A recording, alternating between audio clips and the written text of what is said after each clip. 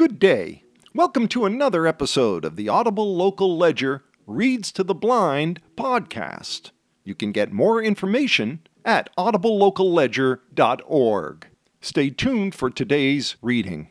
Hi, I'm Libby, and I'll be reading you today's Cape Cod Times, dated Friday, September 29th, 2023. For today's weather outlook, we have clouds and breezy with rain in the afternoon, and it will be milder with periods of rain tonight and Saturday as well. Highs will get up into the mid to high 60s, and lows will dip down into the 70s. Sunday and Monday look beautiful.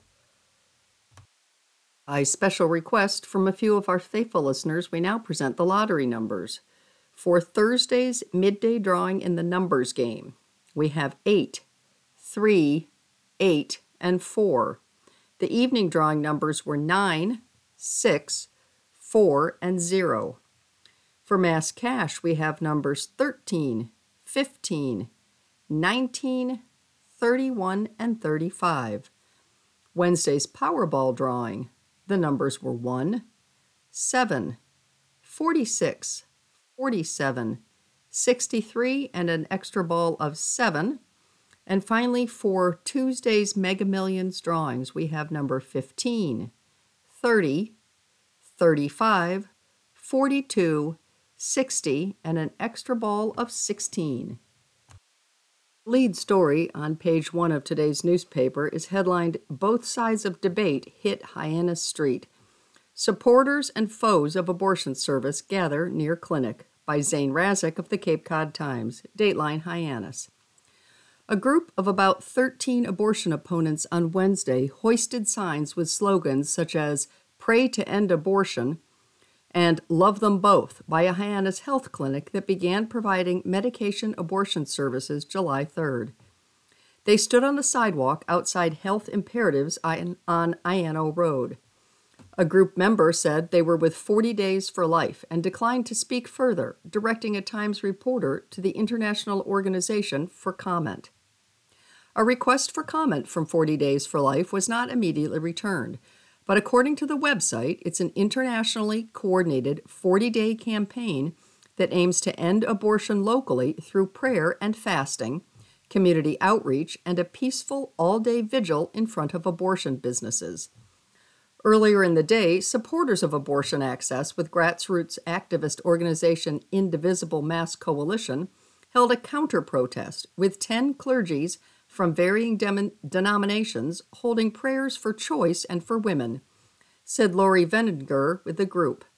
"We're planning on being there for 19 days with multiple messages about how the religious extremists don't represent the majority of the people in this country and cannot impose their worldview on us," said Veninger. Other days, the group plans to have medical professionals on the scene who are in support of abortion. In the future, members will also provide items to patients of health imperatives, such as basic toiletries, heating pads, and clothing. "Basically, an antidote for thoughts and prayers," said Veninger. What is Health Imperatives? Health Imperatives has clinics in Hyannis and on Martha's Vineyard in Nantucket, as well as Brockton, New Bedford, Plymouth, and Wareham. The nonprofit began providing medication abortion at all 7 locations after receiving $700,000 in new state funding. It is the first time abortion services are available on Cape Cod since 2008, when the abortion clinic Women's Health Center in Hyannis closed after a client died during a surgical procedure. For Martha's Vineyard, the move represented the first time medication abortion will be available by a local provider. On Nantucket, the Island Hospital has provided the service. In an emailed statement on Wednesday, Health Imperatives President and CEO Julia Kehoe said the clinic is committed to providing comprehensive health care options and supporting an individual's right to choose, and believes everyone should have access to sexual and reproductive health care.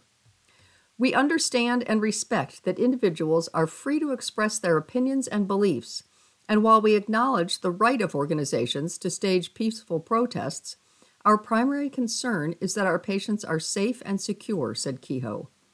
"Our clinic will remain open, and we will continue to provide essential health care services to all who need them." What is medication abortion? Medication abortion is an approach first authorized by the U.S. Food and Drug Administration in 2000. Mifepristone is used with another medication called misoprostol to end a pregnancy that is less than 70 days developed. The pills are taken about 2 days apart. The medicine must be prescribed by a doctor. It is not available over the counter in pharmacies or other stores, though in some places only a telemedicine visit is required to get mifepristone and misoprostol. The protests also come after Your Options Medical, a Revere crisis pregnancy and anti-abortion center, brought its medical mobile clinic to Cape Cod and is reported to have plans to stay on the Cape. The mobile clinic will offer pregnancy tests and ultrasound exams to women who may be pregnant. The group does not offer abortion services. Pedestrian struck by SUV near Shooting Fly Hill Road in Hyannis. By Walker Armstrong of the Cape Cod Times.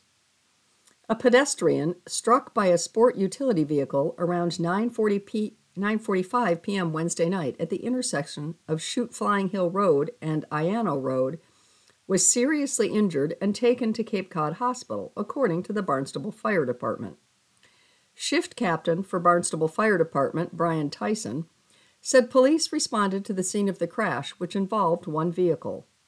No one in the SUV was injured, according to the department.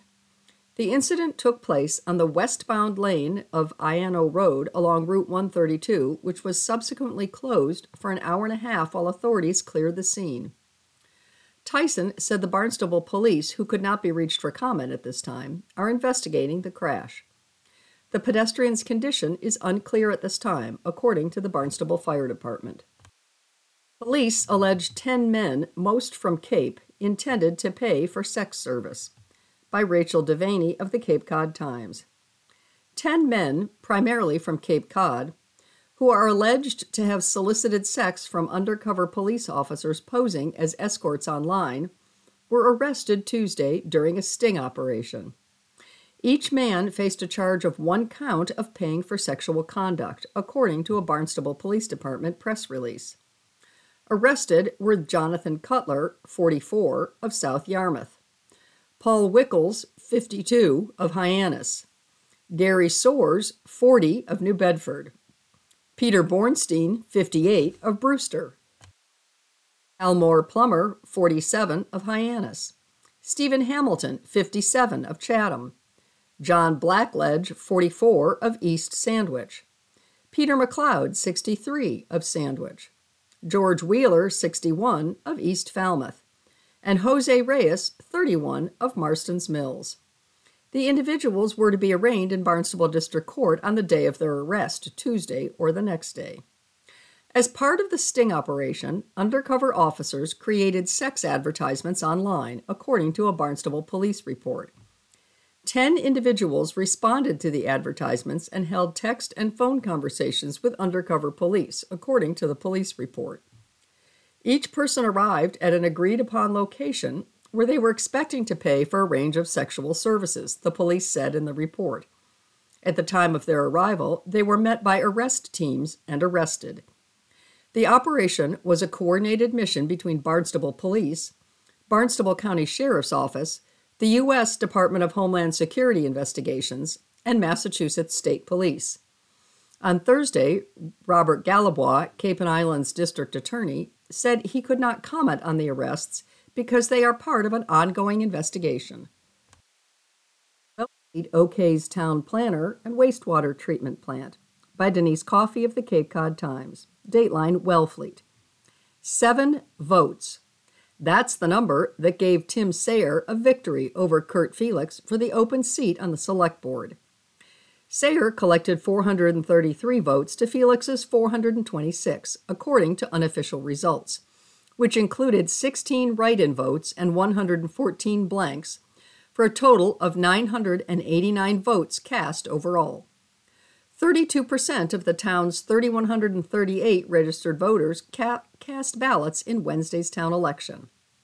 Voters approved a ballot question to set aside $2.6 million for the design, permitting, and building of Phase 1 of a wastewater treatment system for the 95 Lawrence Road housing project, police and fire stations, and elementary school. The vote was 711 to 264, with 14 blanks. Voters approved funding for a dedicated town planner position. The new position will support the building commissioner and the zoning board of appeals in zoning enforcement and assist in developing bylaws and housing initiatives. The vote was 629 to 350, with 10 blanks.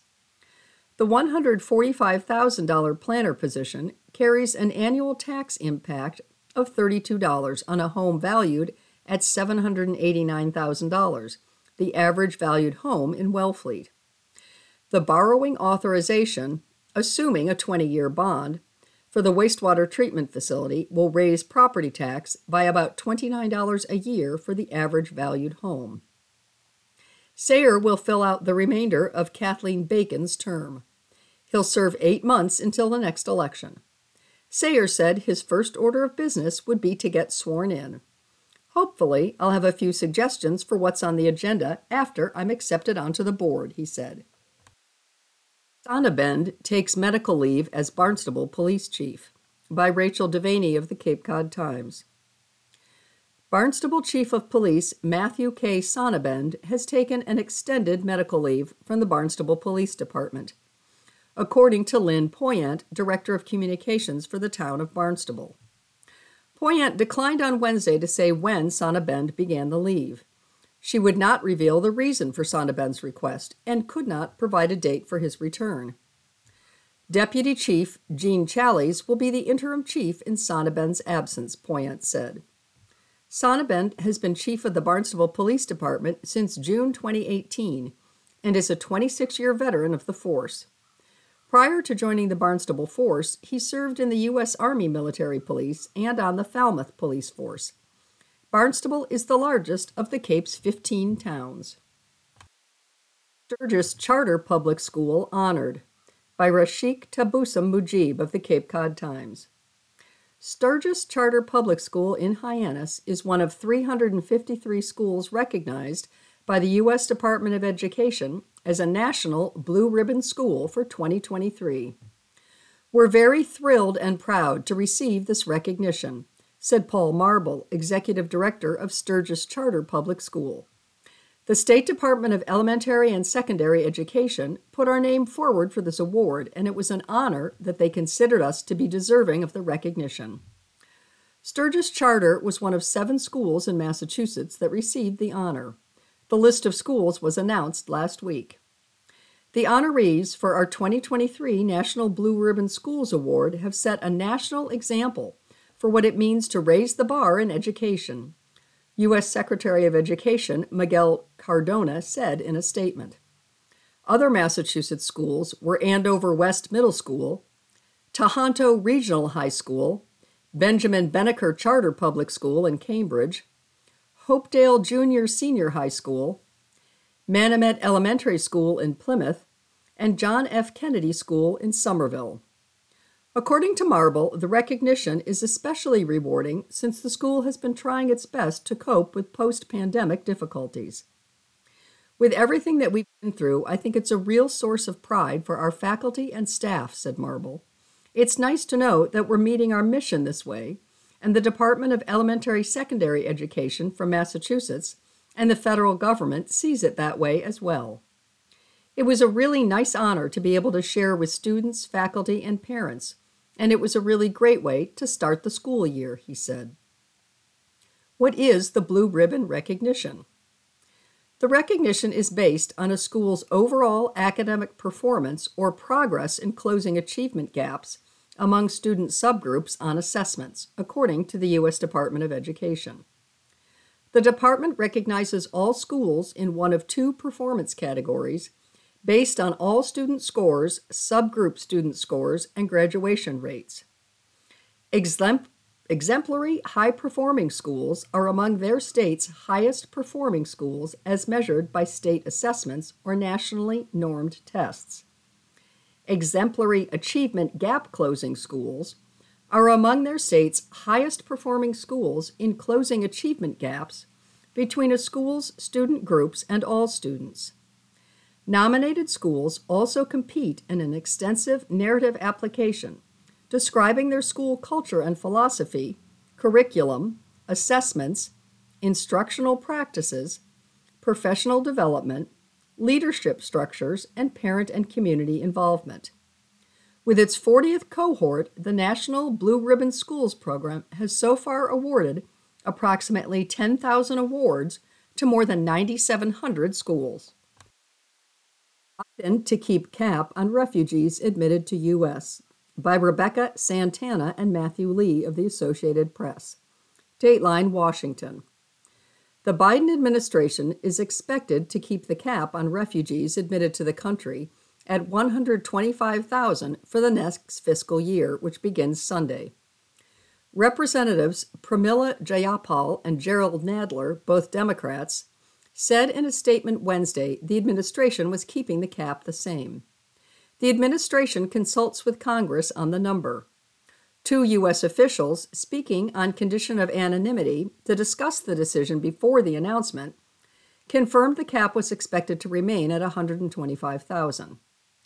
The cap is the target for how many refugees the United States aims to admit from around the world in any given year. But it doesn't necessarily mean the U.S. will admit that many. As of the end of August, the U.S. had admitted only about 51,000 of the possible 125,000 for the current fiscal year. However, refugee advocates have noted that even that figure is a huge increase from where the program was at the end of the Trump administration, and have praised government efforts to rebuild the program. The president decides every year on the refugee cap and signs a declaration laying out which regions of the world they will come from. The Biden administration is demonstrating its commitment to the United States' role in protecting vulnerable refugees by maintaining a refugee cap of 125,000 for fiscal year 2024, said the statement from Jayapal of Washington and Nadler of New York. They also applauded the administration for aiming to resettle more refugees from the Western Hemisphere, but gave no breakdown on those numbers. For decades, America admitted more refugees each year than all other countries combined, only to fall behind Canada in 2018. Admissions under the program hit an all-time low of 11,411 arrivals in 2021. But this year has seen a rise in the number of refugees admitted to the U.S., following government efforts to beef up staffing and make more trips, called circuit rides, to foreign countries to interview prospective refugees. Refugee status is different from other types of protection, such as asylum, humanitarian parole, or temporary protected status. To be admitted as refugees, people have to be living outside the U.S., They are generally referred to the State Department by the UN's Refugee Agency, and then U.S. officials interview and vet them while they're still abroad. To seek asylum, a person has to be on U.S. soil. The decision on next year's refugee cap comes as the U.S. is seeing unprecedented numbers of migrants coming to the southern border, many hoping to seek asylum in the U.S. The Biden administration has used various paths to admit people into the country, or allow them to stay once they get here, such as humanitarian parole or temporary protected status. Just last week, the president extended protection to nearly 500,000 Venezuelans already in the country, and the administration has admitted tens of thousands of Ukrainians fleeing the Russian invasion and Afghans airlifted from Afghanistan on humanitarian parole. But advocates have often argued for greater use of the refugee system, in large part because it provides people coming into the country with a long-term pathway to citizenship. People admitted under humanitarian parole, for example, can usually only stay for 2 years. Rule to hit colleges with poor performance aims to protect students from high debt and low pay. By Colin Binkley of the Associated Press. Dateline, Washington. College programs that consistently leave graduates with low pay or unaffordable loans will lose access to federal money under a new rule being finalized by the Biden administration. The policy applies mostly to for-profit colleges, along with certificate programs at traditional universities. The Education Department says it's a step toward accountability for America's higher education system. The rule, known as gainful employment, was proposed in May and revives an Obama-era policy dismantled by the Trump administration. The department announced Wednesday that the final rule will be published October 10th. Higher education is supposed to be an invaluable investment in your future. There is nothing valuable about being ripped off or sold on a worthless degree, Education Secretary Miguel Cardona said at a press briefing. An association of for-profit colleges denounced the policy as an unfair attack, saying any policy should be applied evenly across all types of schools. The rule applies to all for-profit college programs, but not to bachelor's degrees and most graduate programs at traditional colleges. Once again, the department has rushed the process, overlooking critical issues, to hastily implement and weaponize a final gainful employment rule against for-profit institutions, said Jason Altmaier, president and CEO of Career Education Colleges and Universities. The rule takes effect in July 2024, and the soonest any program could lose federal money is 2026. The rule will put college programs through 2 tests to determine whether they're helping students. The first test will check whether a program's graduates carry heavy student debt compared to their earnings. Programs will pass if their graduates have annual loan payments averaging no more than 8% of their total income or 20% of their discretionary income. A second test will check whether at least half of a program's graduates earn more than working adults in their state with only a high school diploma. Programs that fail either test will need to warn students that they're at risk of losing federal money. Those that fail the same test twice in any 3-year period will be cut off from federal aid. That amounts to a death sentence for many programs. Advocates applauded it as a much-needed protection.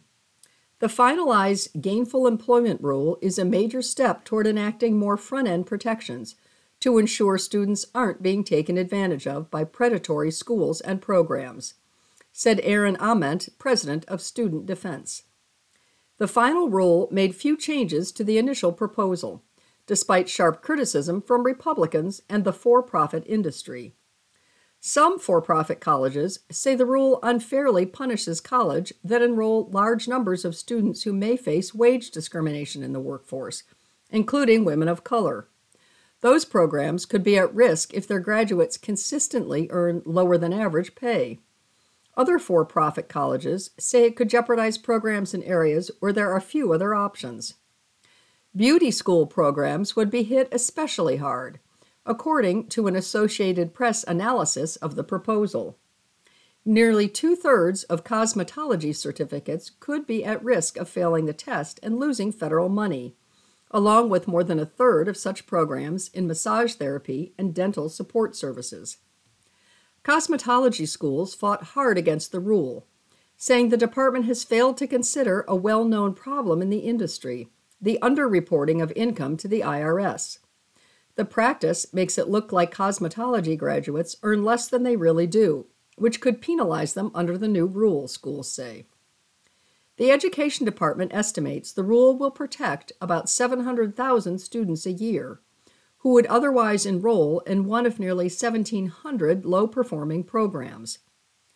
A separate part of the rule will release new information showing students the true cost of programs across all types of colleges.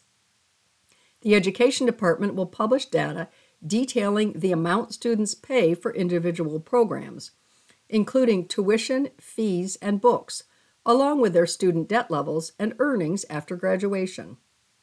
These rules will stop taxpayer dollars from going to schools that continually saddle students with unaffordable debt, says James Cavall, Undersecretary of Education. Separately, we're ensuring all students have increased information to make good choices. What does a federal shutdown mean? All government actions deemed non-essential halt, by Stephen Groves of the Associated Press. Dateline, Washington. The federal government is just days away from a shutdown that will disrupt many services, squeeze workers, and roil politics as Republicans in the House, fueled by hard right demands, force a confrontation over federal spending. While some government entities will be exempt, Social Security checks, for example, will still go out, other functions will be severely curtailed. Federal agencies will stop all actions deemed non-essential, and millions of federal employees, including members of the military, won't receive paychecks. What is a government shutdown? A shutdown happens when Congress fails to pass some type of funding legislation that is signed into law by the president. Lawmakers are supposed to pass 12 spending bills to fund agencies across the government, but the process is time-consuming. They often resort to passing a temporary extension to allow the government to keep operating. When no funding legislation is enacted, federal agencies have to stop all non-essential work and will not send paychecks as long as the shutdown lasts. Although employees deemed essential to public safety, such as air traffic controllers and law enforcement officers, still have to report to work, other federal employees are furloughed. Under a 2019 law, those same workers are slated to receive back pay once the funding impasse is resolved. When would a shutdown begin, and how long will it last? Government funding expires October 1st, the start of the federal budget year. A shutdown will effectively begin at 12:01 a.m. Sunday if Congress is unable to pass a funding plan that the president signs into law. It is impossible to predict how long a shutdown would last. The Democratic-held Senate and Republican-controlled House are working on vastly different plans to avert a shutdown, and House Speaker Kevin McCarthy is struggling to win any support from hard-right conservatives to keep the government open. Whom does a shutdown affect? Millions of federal workers face delayed paychecks when the government shuts down, including many of the roughly 2 million military personnel and more than 2 million civilian workers across the nation. Nearly 60% of federal workers are stationed in the Department of Defense, Veterans Affairs, and Homeland Security. While all of the military's active duty troops and reservists would continue to work, more than half of the Department of Defense's civilian workforce, which is roughly 440,000 people, would be furloughed. Across federal agencies, workers are stationed in all 50 states and have direct interaction with taxpayers, from Transportation Security Administration agents who operate security at airports to Postal Service workers who deliver mail. U.S. Transportation Secretary Pete Buttigieg has said new training for air traffic controllers will be halted, and another 1,000 controllers in the midst of training will be furloughed. Imagine the pressure that a controller is already under every time they take their position at work, and then imagine the added stress of coming to that job from a household with a family that can no longer count on that paycheck, Buttigieg said. Beyond federal workers, a shutdown could have far-reaching effects on government services. People applying for services like clinical trials, firearm permits, and passports could see delays. Some federal offices will also have to close or face shortened hours during a shutdown. Businesses closely connected to the federal government, such as federal contractors or tourist services around national parks, could see disruptions and downturns. The travel sector could lose $140 million daily in a shutdown, according to the U.S. Travel Industry Association. We've reached the halfway point of our program, and regular listeners are aware that at this stage of our broadcast, we move to the obituaries. Our first obituary is for Margaret E. Mahaney Smith, Dateline, Orleans. Margaret Mahaney Smith, known to all as Meg, passed away on September 21st at the age of 65 after a tragic automobile accident. On June 5, 1958, in Waterbury, Connecticut, Meg spent most of her summers on Cape Cod in East Orleans until becoming a full-time resident, where she lived for several years before moving to Fairhope, Alaska in 2021. Deceased by her father, John Jack D. Mahaney. She is survived by her loving husband, Greg Smith, her mother, and her 4 children. Her joyous laughter and enduring love will carry on in her 4 grandchildren. Meg is also survived by her siblings Daniel, Mary Beth, and John, and her cherished nephews and nieces, cousins, and her Aunt Mary Jane Russa. Meg's career life started as a special education teacher, registered nurse, and nursing instructor, and finally ended with her greatest joy of being a mother and raising her children. Meg's family was one of her greatest joys. Meg was a devout Catholic who cherished spreading the word and love of Christ and encouraging young men to pursue a priestly vocation.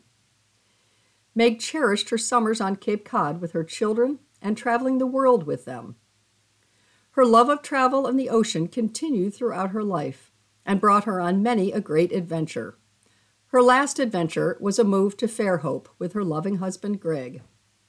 Meg's memory will be forever cherished, and her kindness, laughter, and faith will continue to inspire those whose lives she touched. Family and friends are welcome to call on and visit the family at the Nickerson Funeral Home in Orleans on Monday, October 2nd from 4 to 7 p.m. A funeral mass will be celebrated on Tuesday, October 3rd at 11 a.m. at St. Joan of Arc Church on Canal Road in Orleans. A burial service will immediately follow at the Orleans Cemetery.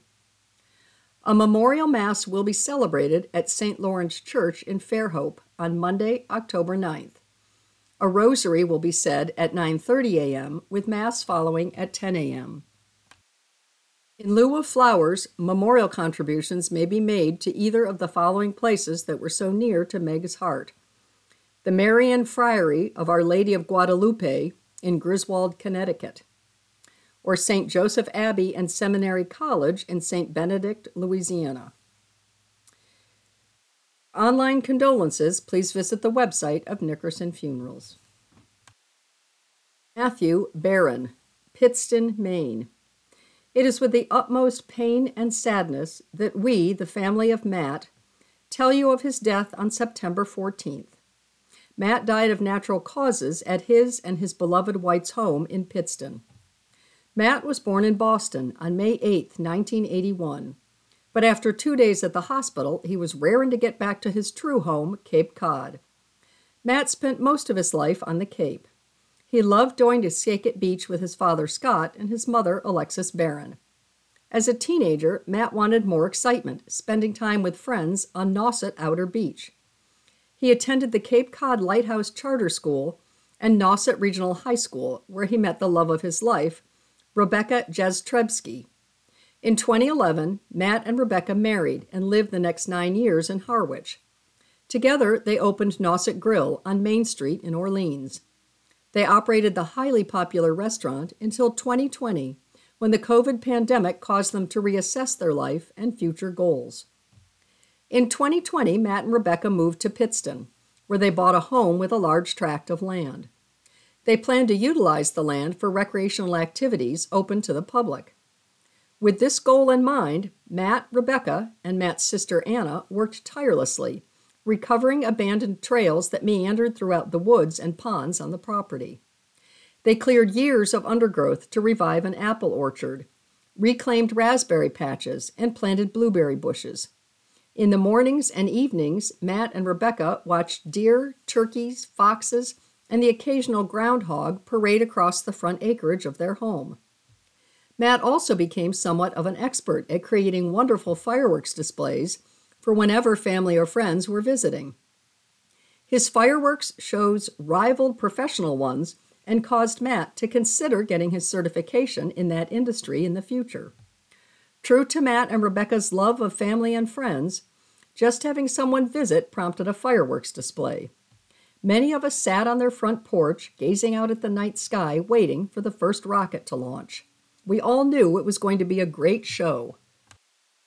Matt loved his family very much. Matt and his father, Scott, were very close all of his life. From an early age, Matt would go grocery shopping with his dad. Matt loved to tell stories about these shopping expeditions, where he learned the skills of planning meals and looking for items on sale, habits that stayed with him as an adult. He took an active interest in his siblings' lives. His brother Alex and his sister Anna could always count on a phone call or text from Matt, who provided a listening ear, great advice, and comfort. His relationship with his father-in-law, Joe, was very special. Joe and Maureen also moved to Maine in 2020, and Joe described Matt as my best friend. In remembering Matt, we all recall precious moments. Thanksgiving at Matt and Rebecca's was the holiday where Matt's culinary skills and talents shone. While Rebecca prepared divine desserts, Matt focused on cooking a sublimely tender and juicy turkey. Contributions from Pat, Matt's stepmother, and Maureen, Rebecca's mother, rounded out the meal. On explorations of Maine with Rebecca, Maureen, and Joe, Matt would protest jokingly of having to go on forced marches through Acadia and other places. Hanukkah celebrated at his dad's and Pat's Orleans home were very special to Matt. The lighting of the candles, the recital of the prayers, and opening of gifts, to be finished with dinner of bay scallops, was a favorite time of Matt's to share with his dad and other family members. Matt leaves his beloved wife Rebecca and his dad, his stepmother, his siblings, his in-laws, his mother, and numerous aunts, uncles, and cousins, and countless friends with whom he enjoyed many Cape Cod adventures over the years. Matt also leaves his dog Buddy, for whom he often spoke, relating exactly how Buddy viewed different situations. On September 22nd, Matt was buried in the Falmouth Jewish Congregation Cemetery at a graveside service, conducted by Rabbi Elias Lieberman. A shiva was held at the Falmouth Jewish Congregation on September 26th in the congregation's Good Chapel. Richard L. Danis, Dateline West Dennis. Richard Leo Danis, age 89, of West Dennis, passed away peacefully on September 26th, surrounded by his loving family.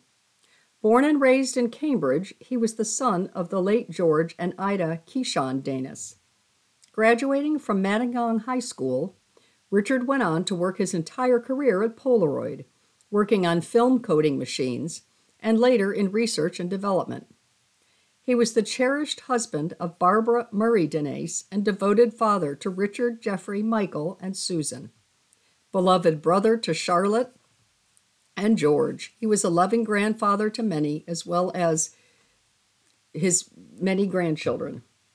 Richard loved working on his lawn, fishing off the rocks at Lighthouse Inn, and surf casting at West Dennis Beach, where he was constantly in pursuit of catching a 40-pound striped bass. His family will fondly remember his boisterous laugh, how he always had a friendly smile and hello for his neighbors, and carried dog treats in his pockets for the dogs walking by his house. Richard's love of fishing, his love for his family, and his warm spirit will forever be etched in his family's hearts. Relatives and friends are invited to visitation at the Hallett Funeral Home on Station Avenue in South Yarmouth on October 1st from 1 to 3 p.m. Funeral Mass will be celebrated at St. Pius Parish on Station Ave on October 2nd at 10:30 a.m. A private family burial will be held at a later date. Robert Fry, Dateline Mashpee. Robert Bob Fry, age 81, of Mashpee, passed away peacefully at Cape Cod Hospital under hospice care and after visits from his loving family on September 25th. He was the son of the late Gerhard and Clara Engelhardt Fry. Bob was born in New York City and grew up in New York before moving to Vermont, where he raised his children. After moving back to New York State and retiring, he lived his last decade on Cape Cod. He enjoyed playing canasta at the Mashpee Senior Center, where he met his longtime and loving companion, Flo. He loved traveling, music, card games, and was an avid reader and collector. Bob is survived by 2 children, Bob and Deb, his dearest cousin Linda, and 4 grandchildren. Memorial services will be private. In lieu of flowers, donations may be made to the Cape Cod Times Needy Fund or a charity of one's choice in Bob's name. For the online guest book and condolences, please visit the website of Chapman Funeral. Raymond Blair Barker, Dateline Chatham. Raymond Ray Blair Barker, age 77, of Chatham, died Saturday, September 23rd in Lawrence. He was born on December 27, 1945, in Newton, son of the late Philip L. Barker and Marjorie Chase Barker. Ray served in the U.S. Army during the Vietnam War, where he was awarded a Purple Heart, the National Defense Service Medal, the Marksman M14 Medal, a Vietnam Service Medal with 2 bronze stars, a Vietnam Campaign Medal with device, and the Combat Infantryman Badge, and we thank him for his service. Upon leaving the military, Ray attended the New England Aeronautical Institute, Daniel Webster Junior College, where he received an associate's degree in science. He then received a bachelor's degree in business administration from UNH.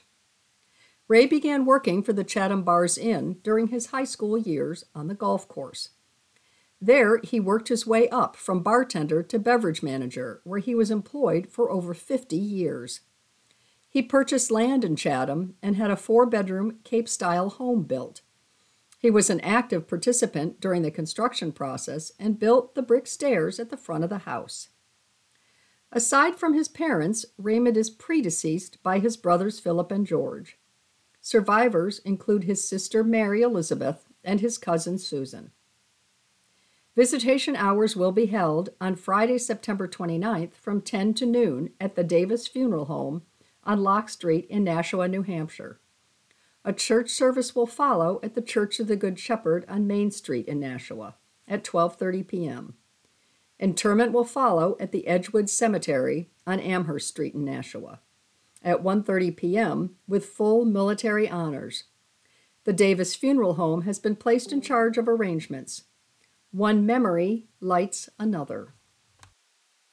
Today's Ask Carolyn column is headlined, "What do you say to a parent who mocks your kid's name on Facebook?" Dear Carolyn, at a back-to-school event, a teacher stumbled over my child's name. My child gave the correct pronunciation, and that was that. Or I thought it was, until afterward on Facebook, I saw a parent had posted, "Who thought naming a child, my child's name, was a good idea?" I was astonished. It was a woman I am friendly with who has a child in the same class as my child. The name is unusual in this country, but it's common in the country my grandparents come from, and was chosen as a tribute to them. My child likes the name and has never asked to go by a nickname or given any indication that other kids make fun of it. As far as I know, this other parent is the only person who has a problem with it. Should I say something to her? Another parent I consider a friend clicked like on her post, and another commented, "This post is unkind of you." Should I thank that parent? Confront my friend about why she liked a post mocking my child's name? I just have no idea how to deal with this. Signed, Mocked. Dear Mom, an outbreak of mass public scoffing over an unusual name. 2 pylons come to mind over Absidy and Espin. Thank you for the reminder of how smug, mean-spirited, and presumptuous it is to do this, no matter how unwise a name seems to the person scoffing at it. Your story perfectly captures why. The poster thinks she's absolutely justified in her criticism, or else she wouldn't go public, and you absolutely believe it's a meaningful, appropriate name, or else she wouldn't have chosen it. And there you have it, the baseline eye of the beholder transaction behind every name ever given. Therefore, the only rational, non-obnoxious conclusion is that no one gets to decide they're the ones drawing the line in the right place between good and bad name ideas, except with the very few names that are legally prohibited. Therefore, the only unsmug response to someone else's name, any name, is to make a good faith effort to pronounce it correctly. Humility is a beautiful thing.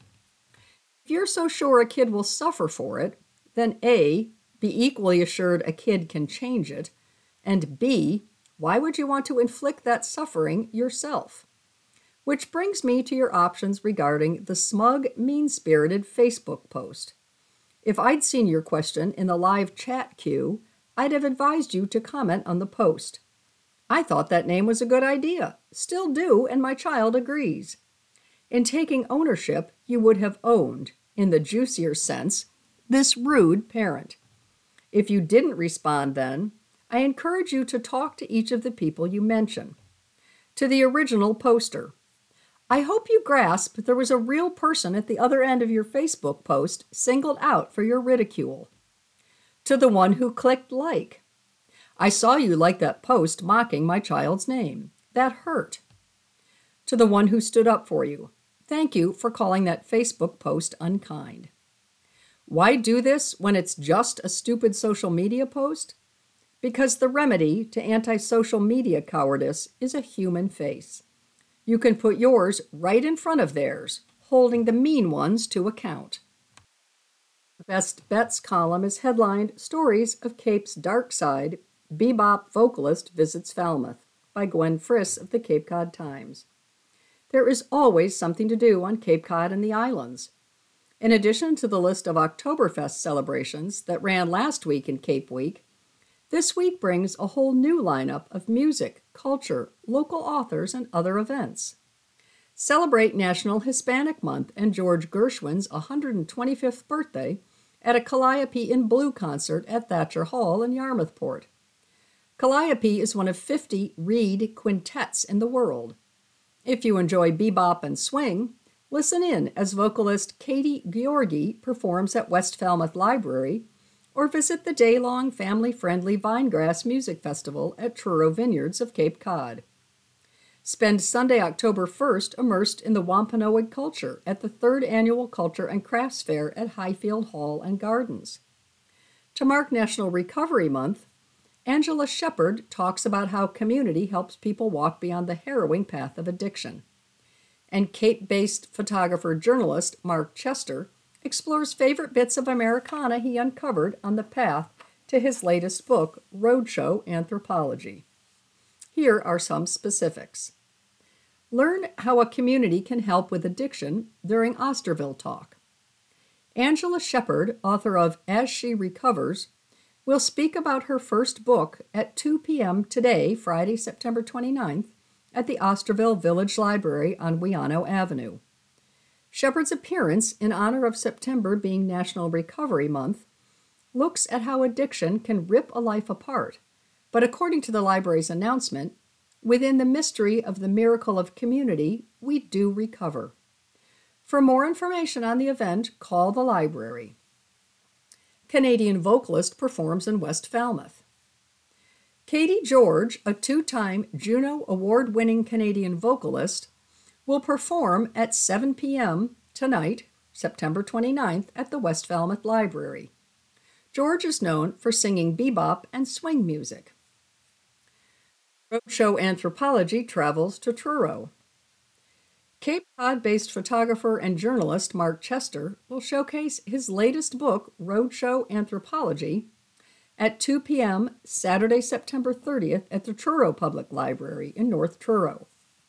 Chester will show some of the black and white photographs he captured from the driver's seat while exploring, with humor and pathos, the country's highways and byways. As a social commentator and a connoisseur of Americana, Chester pays homage to a range of influences, including the work of photojournalist Lee Friedlander, according to a written release about the book, which is being published today by the University of Massachusetts Press. Chester's last project, The Bay State, a multicultural landscape, involved his tracking down a Massachusetts resident from each of the world's countries. That exhibit has toured the Commonwealth, with copies of the book being given to school libraries. Celebrate Hispanic Heritage Month with Calliope in Blue concert at Yarmouthport. Thatcher Hall on Route 6A in Yarmouthport will be the setting at 7 p.m. Saturday, September 30th, for a blue-inspired program celebrating Hispanic Heritage Month and George Gershwin's 125th birthday. Sponsored by Thatcher Hall and the Historical Society of Old Yarmouth, the concert features the Calliope Reed Quintet, one of 50 reed quintets in the world. Members say they're working to create more and diverse chamber music for reed instruments. Tickets are $30 for adults and free for those under 18 and are available online. Thatcher Hall is not wheelchair accessible. Parking is available across 6A from Thatcher Hall around the Common as well as at the post office. The concert features works from living composers across Latin America, including Abraham Gomez, Nubia Jaime Don Juan, and 2 Calliope commissions, Miguel de la Guila's Transoceanica, musically depicting an adventurous bus ride from Rio to Lima, Peru, followed by Peruvian-American composer Daniel Cueto's Amaru. In honor of Gershwin's birthday, the group will play selections from Blue Monday and Rhapsody in Blue. Sagamore fundraiser offers a chance to bid on flips. 4 teams compete to flip yard sale finds and sell them for the highest prices at a Cape Cod Flips for Colorful Children fundraiser from an 11 a.m. to 2 p.m. Saturday, September 30th in the Canal Side Pavilion at the Sagamore Inn. Tickets are $10 and may be purchased at the inn's website. The team that makes the biggest profit wins bragging rights and fun prizes. Money raised supports Colorful Kids, a nonprofit that creates room makeovers for kids in need. Truro Vineyards brings back Vinegrass Festival. The 9th annual Vinegrass Music Festival will be held from 11 a.m. to 6 p.m. Sunday, October 1st at Truro Vineyards of Cape Cod on Shore Road in North Truro. Bands on the schedule include the High Hawks, Twisted Pine, The Last Revel, and Monica Rizzio's Roundup. The event, with food and drink for sale, is the principal fundraiser for the Vinegrass Organization, a nonprofit supporting local music. Explore the dark side of Cape Cod in Falmouth. At 5 p.m. on Thursday, October 5th, author Dana Cameron talks about Cape Cod Noir, a collection of fictional short stories from authors about the area's more wicked side. Hear about the writing process and delve into her research about what Cape Cod stories inspired the writers. The press release said, appetizers and wine will be served. Tickets are $20 or $10 for members at Cape Cod Museums on the Green on Palmer Avenue in Falmouth. Cape Cod in a Can? 4 friends who summer on the Cape created a hard tea by Gwen Friss of the Cape Cod Times. Like many students, Ben Carbeau, Peter Nelson, Ollie Cheever, and Harrison Hill returned to their respective colleges for the fall semester. But the 4 friends who have spent several weeks on Cape Cod left a summer project that continues even after its creators are back at the books. Over the summer, the friends crafted and launched Cape Tide Hard Tea, a line of teas in lemon, peach, and raspberry that contain vodka, tea, and fruit juice with no additives, carbonation, or added sugars. Each can is 120 calories and 5 grams of sugar, about a fifth of an average candy bar. We're projecting to sell approximately 2,000 cases of Cape Tide in 2023. In 2024, we're projecting to sell approximately 8,000 cases, Nelson wrote in a follow-up email, noting that each case contains 24 cans. We have 102 accounts, primarily concentrated on the Cape, said Carbeau during a late summer interview at Shipwrecked in Falmouth Heights, where Cape Tide is on the menu for $8 per 12-ounce can. The retail price for a 4-pack is $9.99 to $10.99, Nelson said. Cape Tide is canned at a facility in Framingham. Its creators are hoping to add a cranberry flavor next summer. The 4 of us spent every summer on the Cape for years, Carbeau said. And we wanted to create something that had that feeling of just hanging out with friends and enjoying the Cape like we do. Nelson said the friends discarded the idea of a malt beverage because they wanted a lighter, breezier taste with fewer calories. The taste test took place while sitting on tall stools at Shipwreck's outdoor bar directly across from the beach. Some days, this is not a job, it's an adventure. Cape Tide does have a light, breezy taste. Don't be fooled, it is 5% alcohol by volume. The first taste is vodka with a mild taste of tea threaded through And all of that surrounded by peach, lemon, or raspberry. Along with a clean taste, the friends heavily marketed the drink as an accompaniment to a carefree summer. The friends marketed their product that way, creating a mascot, Alfie the Gray Seal, and took turns donning the costume for festivals like Coast Fest in Falmouth.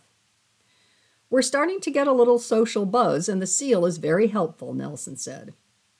While Cape Tide came together in a summer, finding a name was the hardest, the co-founders said. It was not without trial and error. During the summer of 2022, the team tried to create a microbrewery for craft beer. We found out we weren't very good at brewing beer, Nelson said with a self-deprecating smile. So we tried hard tea. They think they're a big dog. Doxies gather in Barnstable Village. By Amber May Revide, contributing writer to the Cape Cod Times. Humans aren't the only ones who gather for reunions. Dachshunds, also known as wiener dogs, sausage dogs, and doxies, will gather for Cape Cod Doxie Day from noon to 3 p.m., September 30th in Barnstable Village behind the courthouse on Main Street. Dachshund lovers travel from near and far to gather for the annual celebration of the beloved hot dog. Just looking at them makes you smile, said Eva Carbonaro, president of the Cape Cod Doxie Day organization, which holds the event, because they're just so funny and full of personality. They think they're a big dog. They take over your heart. Doxie Day will feature a variety of contests, a parade, and other activities for dachshunds, wiener wannabes, or other dogs, and the canine's human friends. Among them are the owner and pet look-alike contest. You might want to plan your outfits accordingly for this one. According to Carbonaro, this contest was inspired by an owner whose goatee matched that of his wire-haired dachshund. Sometimes people will dress up like their doxies, she said. Last year, we had a couple that dressed in lederhosen, and their dachshunds did too. It was really fun to watch how people get into it. The Wiener Waddle and Wagon Parade. The parade features doxies in strollers and decorative wagons. Carbonaro says one year someone decorated a wagon with a Jaws theme, and another featured dogs in a picnic table scene, complete with red checkered tablecloth. Another was made up as an ambulance with humans dressed up as a nurse and doctor and their pup as a patient. People get really creative, Carbonaro said. The Doxie Day Cafe. Baristas will be on hand to serve up puppuccinos and other treats. You might want to start going over the flavors with your pup now. This year, we're doing a pumpkin spice peanut butter banana, the Elvis, so they can get all kinds of combinations of different flavors. Enjoy those. They go crazy over them. Singing of the official Docs song. Carbonaro says you have to hear it to believe it. Oh my goodness, you have to come and find out what it's like, she says. It's kind of like a waltz, I guess, and the ukulele club will be there, and they'll have a sing-along. Carbonara adds that the members of the Cape Cod Ukulele Club are just amazing. They'll do songs about hound dogs and that kind of stuff to entertain people, and a lot of times they come dressed up too, which is fun. In addition to these and other activities, Doxie Day will bring together people who have taken in dogs through Paw Affection Dachshund Rescue. The nonprofit organization not only rescues dachshunds, but other small breeds and places them with foster families. This is like a destination for them, the dogs, the foster families, and members of the organization, and a reunion for them, Carbonaro says. To see the transformation of these dogs when they find their forever homes is just amazing. This year's proceeds will go to Friends of Falmouth Dogs, which provide shelter and care for abandoned and stray animals, among other services. Admission is free, and more information on Doxie Day can be found at the website ccdoxieday.com. That's all I have time for today. This is your reader, Libby, saying thanks for listening.